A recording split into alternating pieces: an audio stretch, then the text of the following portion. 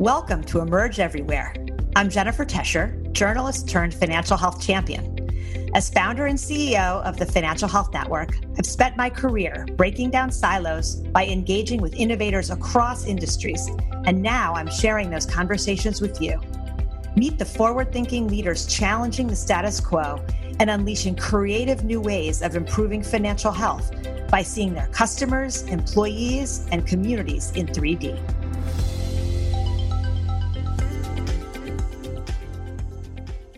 My guest today is Gene Ludwig, the successful business leader, lawyer, and former comptroller of the currency. Gene just stepped down as CEO of Promontory Financial Group, the regulatory compliance consulting firm that he started 20 years ago and ultimately sold to IBM. But he's not even close to retirement. These days, he's focused on making the case that standard government data like GDP and the unemployment rate aren't truly capturing the real situation for low and moderate income families. Gene has long had a passion for those left out and left behind, even more so now as the country begins to crawl its way out of the pandemic. Gene, welcome to Emerge Everywhere. Well, great to be with you, Jennifer. It's really a treat. Thank you. There are about 100 places we could start this conversation because you have had a remarkable career, from being a lawyer to working in government in the Clinton administration to being in the private sector with your own company that's now part of IBM, all while working with nonprofits on the side. You have accomplished so much, but I want to start with where you're at now. I think it was a couple of years ago that you officially launched the Ludwig Institute for Shared Economic Prosperity. And lately, you've gotten more active. You've been putting out a lot of great work. Tell us more about this relatively new endeavor. What's your vision for it? And what are the key issues you're focused on? Well, Jennifer, thanks for asking. And by the way, when it comes to issues of social justice and doing great and exciting things with your career, nobody can beat you. You've really done a phenomenal job. A great deal of respect for you. Well, here's why I started this. I've been concerned, as you know, about social justice my whole career, my whole life. But in particular, over the last several years, I've noticed a steep decline in the well-being of middle and low-income Americans. It first hit me in the face when I went up to my small town of York, Pennsylvania, where I grew up, and to give a speech. And I hadn't been up in about 10 years, and I looked around just physically and looked shabby, and things were really unpainted, and it was a material decline. And then I began to think a little bit, and I said, look, every time I go home from work, when we were in the office, which we right, and I am a little bit now, I pass the Federal Reserve. I've passed this Federal Reserve for 45 years. I either walk, bicycle, or drive. The only thing that's changed over the last 4 or 5 years is the tent community of homeless people, which is getting larger and larger. And so when I thought about York, and then you made me think, focus again on this tent community, I said, something's really wrong here. And it became pretty obvious if you read the then anecdotal but very fine literature, Hillbilly Elegy, and Bell Sawhill has a wonderful book, had a lot of people do. You say, things are not good. Things are not good in America. And the disruption we're seeing in terms of extremes in the political parties is emblematic of that, I think. So I said, what to do? I said, first, let me try to understand the problem better and understand why when you read the headlines of the papers, things seem to be okay. Stock market going up, unemployment going down, et cetera.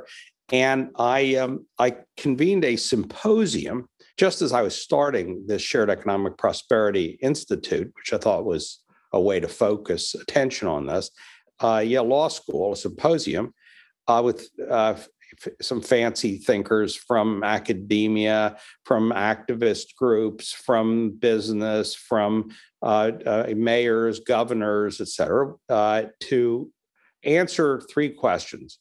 Is it as bad as I suspect it is? And if so, how bad? 1. 2, if it is bad, what are we doing about it? Or what should we do on a national basis? And then in some cases, it isn't a national policy necessarily. It can be a local policy. And so let's a local situation. And we did that. And it ended up in reflection of that symposium, ended up in book form.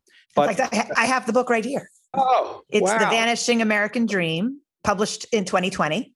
So I highly recommend it. Keep going. That taught me a lot. Listening is a big help, just like looking. And I realized that something was wrong with our economic statistics. Certainly something is wrong with the way we were approaching the economy and the future of America. And we began to dig into this and hire staff to basically start to try to make a big difference. And so I believe that one of the main issues you've been focused on right now is the way in which we measure unemployment. Say a little bit more about what's wrong with it, and how you would suggest that we measure it. Well, Jennifer, thanks. The first step, it seemed to me, is to understand the problem with some degree of specificity from a numbers perspective, not just from an anecdotal perspective. Both are very important. Understand, you see people who are, on opioid living in a tent, you got a problem. But the problem also is got to be analyzed statistically, because otherwise people say, oh, that's just one person, that's just one, this or that or the other. And but not true. These things are broader than that typically. So what we did was we looked at the headline statistics that all of us read in the papers. The first one we've, I think, nailed in terms of really understanding it is unemployment. And I'll say a word about that. We've done wages recently. We're in the midst of doing CPI, Consumer Price Index, so how much inflation do we really have? And then finally, we'll do GDP. Because all of these statistics you get all the time, and they're supposed to give you a sense of what the economy is. And the fact is, if we're right that things are really bad for people, they obviously don't give us a sense of what the economy is in terms of their reality. So we started this. And the first thing we did was unemployment. So that, in some ways, is the most mind-boggling thing. You see the unemployment before COVID. It isn't just President Trump, being bombastic. The numbers coming out of the Bureau of Labor Statistics say 3.7% unemployment, and that should lead you to believe that things are pretty good. Everybody's got a job, and so what's the problem? Best month in decades. Well, something's got to be wrong. So we began to unpack the number and found out that the BLS does a marvelous job of collecting information. They're honest people doing an honest job. But the definitions for what constitutes unemployment were put together in the 1930s, refined a little bit since then, but fundamentally it's 1930s definition. And what was made sense to put together as a definition of unemployment in the 30s makes no sense today. Why? Because the Bureau of Labor Statistics counts as employed. You're employed, even if you work 10 minutes in the last 2 weeks. If somebody was definitely say it's a part-time thing, say, hey, if you could take out the trash for me, that would be really helpful. I'll pay $1. That is employed for purposes of the BLS number. The second thing is, even if you could get a full or near full-time job, but you can't earn any decent wage, you earn a poverty wage, you're counted as fully employed. Now, if you take the BLS number and simply filter it for not working full-time, and by the way, full-time is only defined as 35 hours a week, not 40, 35, and you can't earn above a poverty wage, what's the number? It's not 3.7%. For all Americans back in January of 2020, and of course it's much worse today, it was 24%, 23.5 to be functionally unemployed. And for Black Americans, it was 28.5. So roughly a third of Black Americans these are only people who are seeking work, could not earn above a poverty wage or couldn't get a full-time job. Today it's much worse. For Black Americans, about 38%. For everybody else, about 26%, and Hispanics are kind of in between in terms of bad. So that tells you something.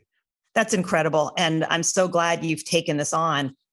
In this book that you put together from the symposium that you hosted at Yale, there were a whole number of recommendations. You must be thrilled with the early days of the Biden administration, given what you suggested needed to happen. What are you most heartened by? And what are the most important policies you think the administration needs to address in order to restore the possibility of the American dream? Well, I'm ecstatic about how President Biden has started off in his administration. I think thus far he's been unbelievably sure-footed, and his progression of how you do this, I think, is exactly right. First, we badly needed a tourniquet for people who have been so disadvantaged by COVID, because the disadvantage situation is very unequal, right? On the one hand, there are people thrown out of work, would have been thrown out of their apartments and houses and et cetera, but they have no real income. And on the other hand, you have the stock market booming and other people getting fabulously rich. So it is definitely a K-shaped both problem and recovery. Absolutely. And by the way, that's emblematic of the horrible situation we've had for decades that hasn't been recognized, because in fact, when there's a downturn, low and moderate income people, particularly Black Americans, get fired first and rehired last, every single cycle. So the COVID bill, trying to put a floor under these folks and giving them some money, is absolutely step number one. Put a tourniquet on the thing as you're bleeding so you don't bleed to death. Next step is the jobs bill. The jobs bill is a terrific next step. And the bill as written is even better than a normal infrastructure bill. Why is it so terrific? Because it's not exactly a tourniquet, but it is the first step you would take in getting people back to work. Because what do the people most need? They need to be able to have a good, honest job where they can make a living. And construction jobs often are higher wage jobs that pay people above a poverty wage and are highly needed and respectable jobs. All jobs are respectable in my view, but these are important. The notion when people say, oh, my goodness gracious, deficit, whoa, we're not paying for it enough, I think that is the biggest baloney. There are a lot of baloney you get in this world that basically is designed to say, keep poor people poor and help rich people to get richer. I'm sorry to say, but this deficit, all of a sudden deficit, big thing. That's the wrong way to look at this. This is an investment, legitimately an investment in America, and no business in the world can succeed if it doesn't have investments. And that's what this is: building highways, hospitals, and bridges. But even beyond that, because Biden has been forward thinking, broadband access, building green energy solutions. It's insane that America isn't the world leader in constructing all these green energy solutions. It's good for the environment. It's good economically. It's good from an efficiency perspective. I mean, there's huge amount of benefit here to harnessing the wind and the sun as opposed to burning fossil fuel. I've known you a long time now, and it's so exciting to see that you have, in some ways, maybe even more passion for these issues than when I first met you. We go back a long way. You've been something of a mentor to me from the early days of my career, because we first met at ShoreBank, a community development bank in Chicago that was born in 1973 in the midst of white flight from the south side of the city, which was then followed by the flight of banks and investment capital out of those communities. You were a really large supporter of the bank. I think you were a board observer, if memory serves. And you have long been a champion of the role of community development financial institutions, or CDFIs, from the beginning. In fact, when you served as the comptroller of the currency under President Clinton, loans to low and moderate income Americans increased tenfold, as did national bank investments in community development corporations. I wonder if you could reflect a little bit on this time for us back during the days when you were the comptroller and you were really advocating for CDFIs. Why was CRA and community investment so important to you? Well, first, Jennifer, you were more of a mentor to me. I learned more from you, I'm sure, than you learned from me. The heroes at ShoreBank were actually on the ground making things happen in South Shore, Chicago. You learn by doing, and you folks really knew, and I learned a great deal. The fact is, I am passionate about the inequities for low and moderate income people, particularly Black Americans. And when I came to office, I was asked in my confirmation hearing by Senator Regal, who was then chairman of the committee. He asked me, he said, "What are you going to do about lending discrimination?" And I really wasn't scripted. I said, in essence, I promise you in the Senate that I will pull it out root and branch. And so I set the course to basically do that, both in terms of lending discrimination cases I brought and an expansion of the Community Reinvestment Act, which was desperately needed. And I learned a tremendous amount. I had no idea that no one had ever brought a lending discrimination case in the United States. Not the Justice Department, nobody. Now, arguably, there was one, I have to admit. There was one investigation done by the Justice Department where a bank in Montana had printed on the big page, big ad, foreclosed property for sale. No Black, Jew, or Catholic lives in this county. And it caused an investigation. I mean, right there in the paper. But that was it.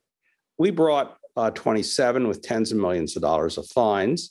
Nobody brought, and I often say it's amazing how people just decided to start discriminating when I became comptroller. So we did that, and that was eye-opening. Furthermore, as we expanded the CRA, which I give great credit to President Clinton, because he had promised he would deal with this issue when he was being in the campaign. Banks had beat him up saying there's too much paperwork from this law. And community groups had beat him up saying there's not anything being done to help our communities, this law. So he said, I'm going to do something. I got tasked with taking it over and doing it.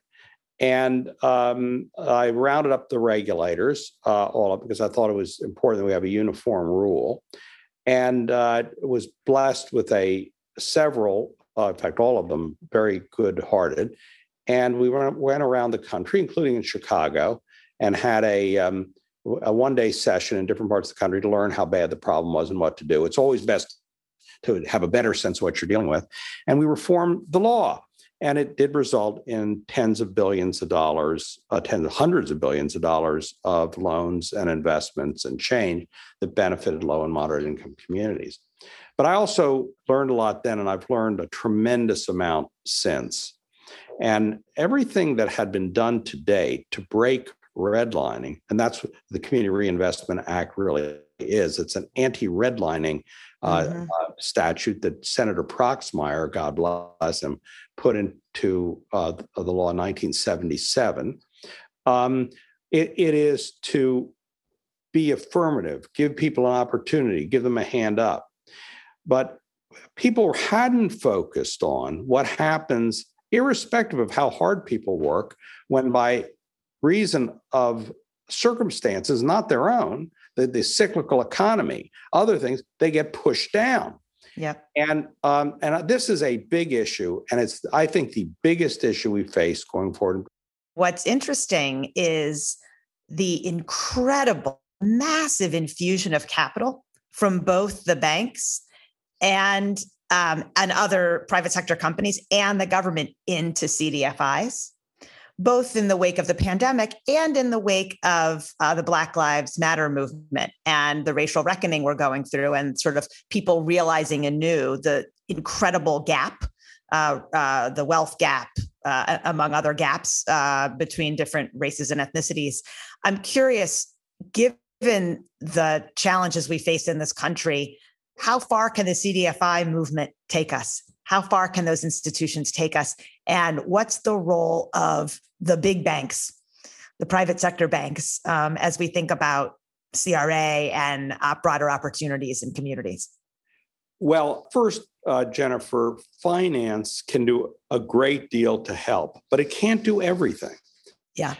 So if somebody says, oh, CRA passed and you have CDFIs, but the communities still are having difficulties, of course they're still having difficulties. You need healthcare systems, you need jobs, you need educational opportunities, a lot of things you need that are not financeable. You need transportation so that people can get to those jobs conveniently. So it's a part of the puzzle, a big part of the puzzle, but a part of the puzzle. CDFIs are critically important elements in this, particularly now, more so every year. Why? Because larger institutions have strengths. They also have tremendous weaknesses. And one of the weaknesses, the difficulty they have, it makes almost common sense, in focusing on smaller bits, on community touches. A lot of our large institutions do quite a good job at that problem, but they don't do a perfect job. Community organizations, whether they are community banks or defined as CDFIs or not, they have their hands on the community.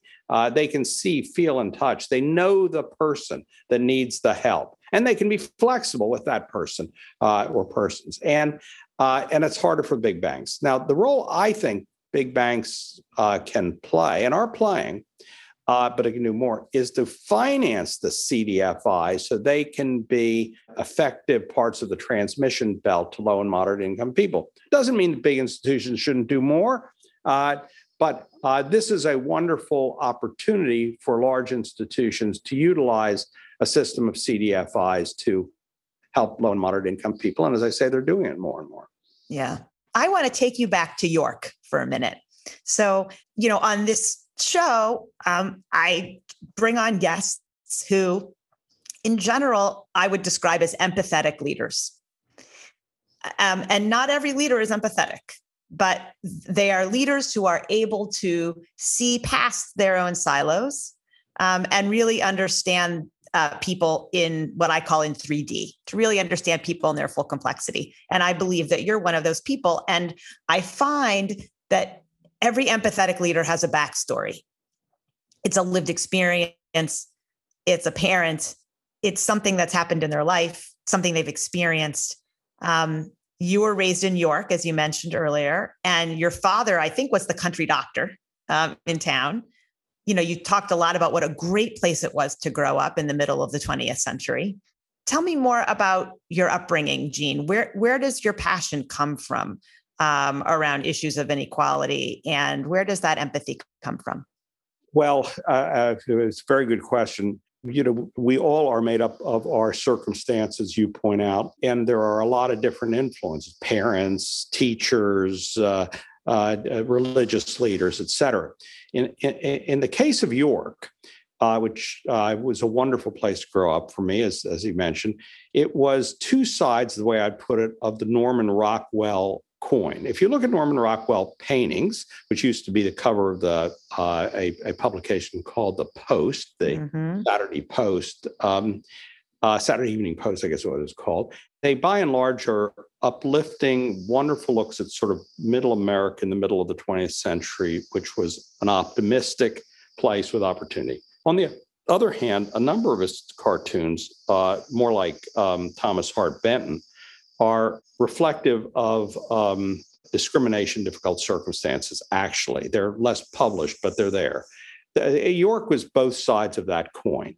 So even though York, in many ways, was a beautiful pastoral farm community with the busy businesses, et cetera, it had its underbelly. So, for example, in York, most of the town that was, even vaguely suburban, I'm talking in town as well. In the deeds, it was no blacks, no Jews, no Catholics, no Irish, no nothing. In other words, it was so those were the deeds, and they were enforced until right in the 1960s when things began to change. It had Ku Klux Klan element in the southern part of the county, which bordered on Maryland. And in my high school, for example, my high school was in fact integrated. It had one black person. which is not by any means the proportion of Black people in York, Pennsylvania. So it had its underbelly. Now, as it turns out, the advantage of being in a place like York, where I was blessed, is there are all kinds of people that you run into, you deal with. You don't drive through something and kind of see it out the window. You walk there, you talk to people, they're right in front of you. And in that regard, there was one seminal experience I had, which was really formed my view of how important it is, the work that Jennifer, you've done so brilliantly, and Shorebank and others. So my dad's a country doctor. He was a quiet, honest, but relatively conservative human being, certainly in his demeanor. He had two young Black boys, Black children, working to mow the lawn at his office. Their mother was a prostitute, and they came from the most troubled family, well-known in New York. And my dad says to the boys, I don't know what caused him to say this. One day he said, boys, you're in the 7th or 8th grade. In any case, we're in middle school. I want you to read the newspaper. And the boys could not read anything in the newspaper. My father said, boys, that really is not acceptable to me. Nobody can work here if you can't read. So I'm going to get you a tutor, and I'm going to give you 6 weeks. And in 6 weeks, I want you to come back here and read the paper. Well, in 6 weeks, the boys came back and haltingly read the headlines. My father then set upon an effort to provide help to the boys, educational help to the boys, tutors, et cetera, et cetera. So where did that come out? One boy got his BA and MA and ended up teaching as a professor at Morgan State University. The other boy ended up getting his BA in computer sciences and things, and ended up with a small computer science business, successful in central Pennsylvania. Lovely folks, lovely families. Now, when somebody in the federal government said to me, when I was in office, the famous person said to me, Gene, you're good-hearted, but see, you understand. Poor people are poor for a reason, meaning economics are economics, and they just don't have it. You're trying to do something that can't be done. That is nonsense. And I experienced that nonsense in what my dad did. And these boys who are friends of mine to this day, one boy died a couple of years ago, I'm sorry to say. The other boy is still doing his business. But I knew that was nonsense. I knew that was nonsense from my own experience. Yeah. Thanks so much for sharing that story, Gene. That's really powerful. I want to zoom out now. We've talked about the career you've had within the financial industry under a plethora of different roles. And we've seen huge change during that time, and particularly with technology. I think about Promontory Financial, the regulatory advisory firm that you co-created, that you ultimately sold to IBM a few years ago to enhance their work on the cloud. And it's my understanding that Promontory was really providing the training data, if you will, for IBM's efforts in RegTech and AI. I'm a big fan of technology, as you know. It was a big part of what led me to start then the Center for Financial Services Innovation, now Financial Health Network. But I also think that technology is just a thing. It can be either good or bad. It's not automatically one or the other. And I think when we talk about tools like AI, you really see both sides of that coin, that there are some tremendous opportunities for what AI can do, and there are some risks. And I'd love to hear you reflect a little bit on that, given that you've had a chance to be, up close and personal to those kinds of technologies. Well, Jennifer, you've already done the best job of answering the question in terms of the dangers here and the opportunity. Technologies absolutely are neutral. People who use the technologies can use them for good or can use them for ill. They are another tool in the financial toolkit. And without regulation or direction, they can really go haywire. Let me, as good as they can be, let me say a word about both the good and the bad. One of the biggest problems for low and moderate income financial services, lending for example, is that the transaction cost is very high because the actual amount is smaller than a big transaction. And the amount of time that it takes on the smaller loan is about the same, maybe even more than on the bigger loan. So there's less way to spread the cost over a bigger pie. Technology gives one the promise of being able to lower the cost of doing a transaction, which disproportionately should benefit smaller lending and smaller other financial services opportunities.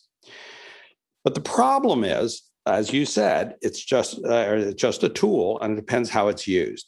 I think the best example of this actually goes back to the CRA and what happened afterwards. So the CRA really was the first big push to make loans available to low and moderate income people, particularly housing loans, big push. And it worked, and the loans were safe and has a good track record, et cetera, and changed things and for the good. But lo and behold, it taught the crooks, the pirates, that, hey, you can actually make money in these communities. And then, of course, pirates being pirates, they said, and if we charge more and we use, unseemly terms, we can really screw them because, we'll pretend we're really helping people. And that's the subprime market. And the subprime market took advantage of low and moderate income people, caused a huge disruption in low and moderate income communities, and is completely outrageous. So we have to have rules that are sensible for the utilization of these tools so that they are used for good and not for ill. That goes back to my anger over the government's not giving any TAR money and saving Shorebank. I think this is a big issue. These are big, big issues in terms of what we ended up doing, and what we have a tendency to do is to blame the sheep for the wolves. Yes, well said. In other words, the reason they're wolves, there are all these sheep, and all I could do is eat and destroy. And so we've benefited the wolves in the last crisis, and basically slaughtered the sheep. So we have got to turn that around, and getting a handle on regulation around tech such that its products are used for good is a big thing. Yeah. And are you feeling good about what you're seeing in terms of what's coming from our financial regulators on this front? Or is there more that needs to be done? I mean, I guess having a new comptroller would help. Yes, well, it's always helpful to have these agencies, their heads, in place. These technologies are emerging, as you know, Jennifer, explosively. When you think back in our lifetime, I'm not talking, you don't have to be my age to look back and say, just last year, last decade, most of these things didn't even exist. They were in science fiction. They were, you saw them in Star Wars. So they're still very new.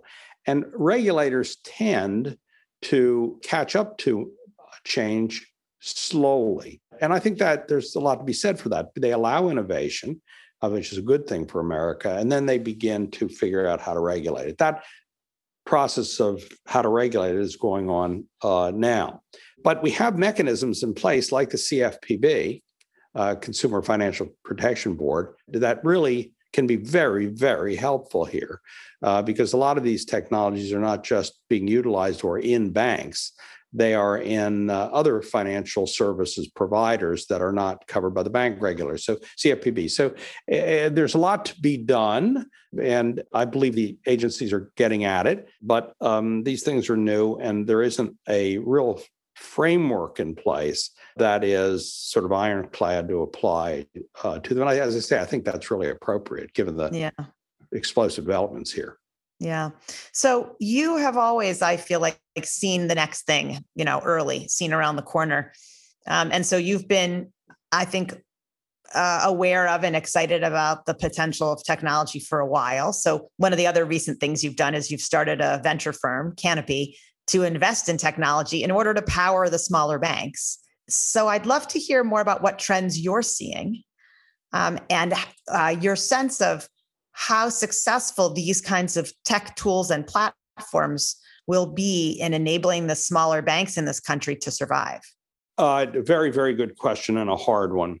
The technologies are really good, the ones we're investing in that they are basically meant to be symbiotic with existing financial institutions, including smaller institutions. And what we try to do at Canopy, what we do, is invest in those symbiotic technologies, making smaller and larger institutions aware, not the largest, because we just don't, the largest have their own venture funds, aware of what these new technologies are so they can adopt them, make their choice themselves, but adopt them promptly where it makes sense and not be so far laggards that they get taken advantage of by now. The dangers here are twofold, particularly for the smaller enterprises.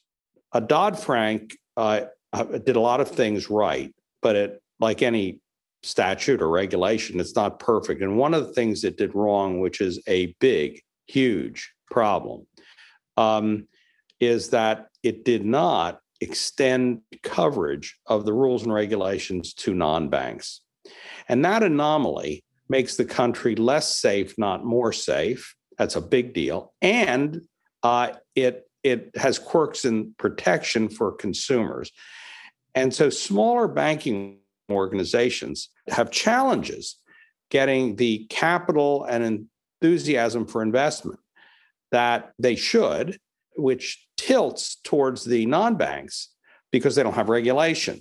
And they also don't have the same structure of consumer protection regulation, better because of the CFPB, as I mentioned, but as banks do. So we've tilted the playing field unwittingly. Nobody intended to do it this way, but in the wrong direction.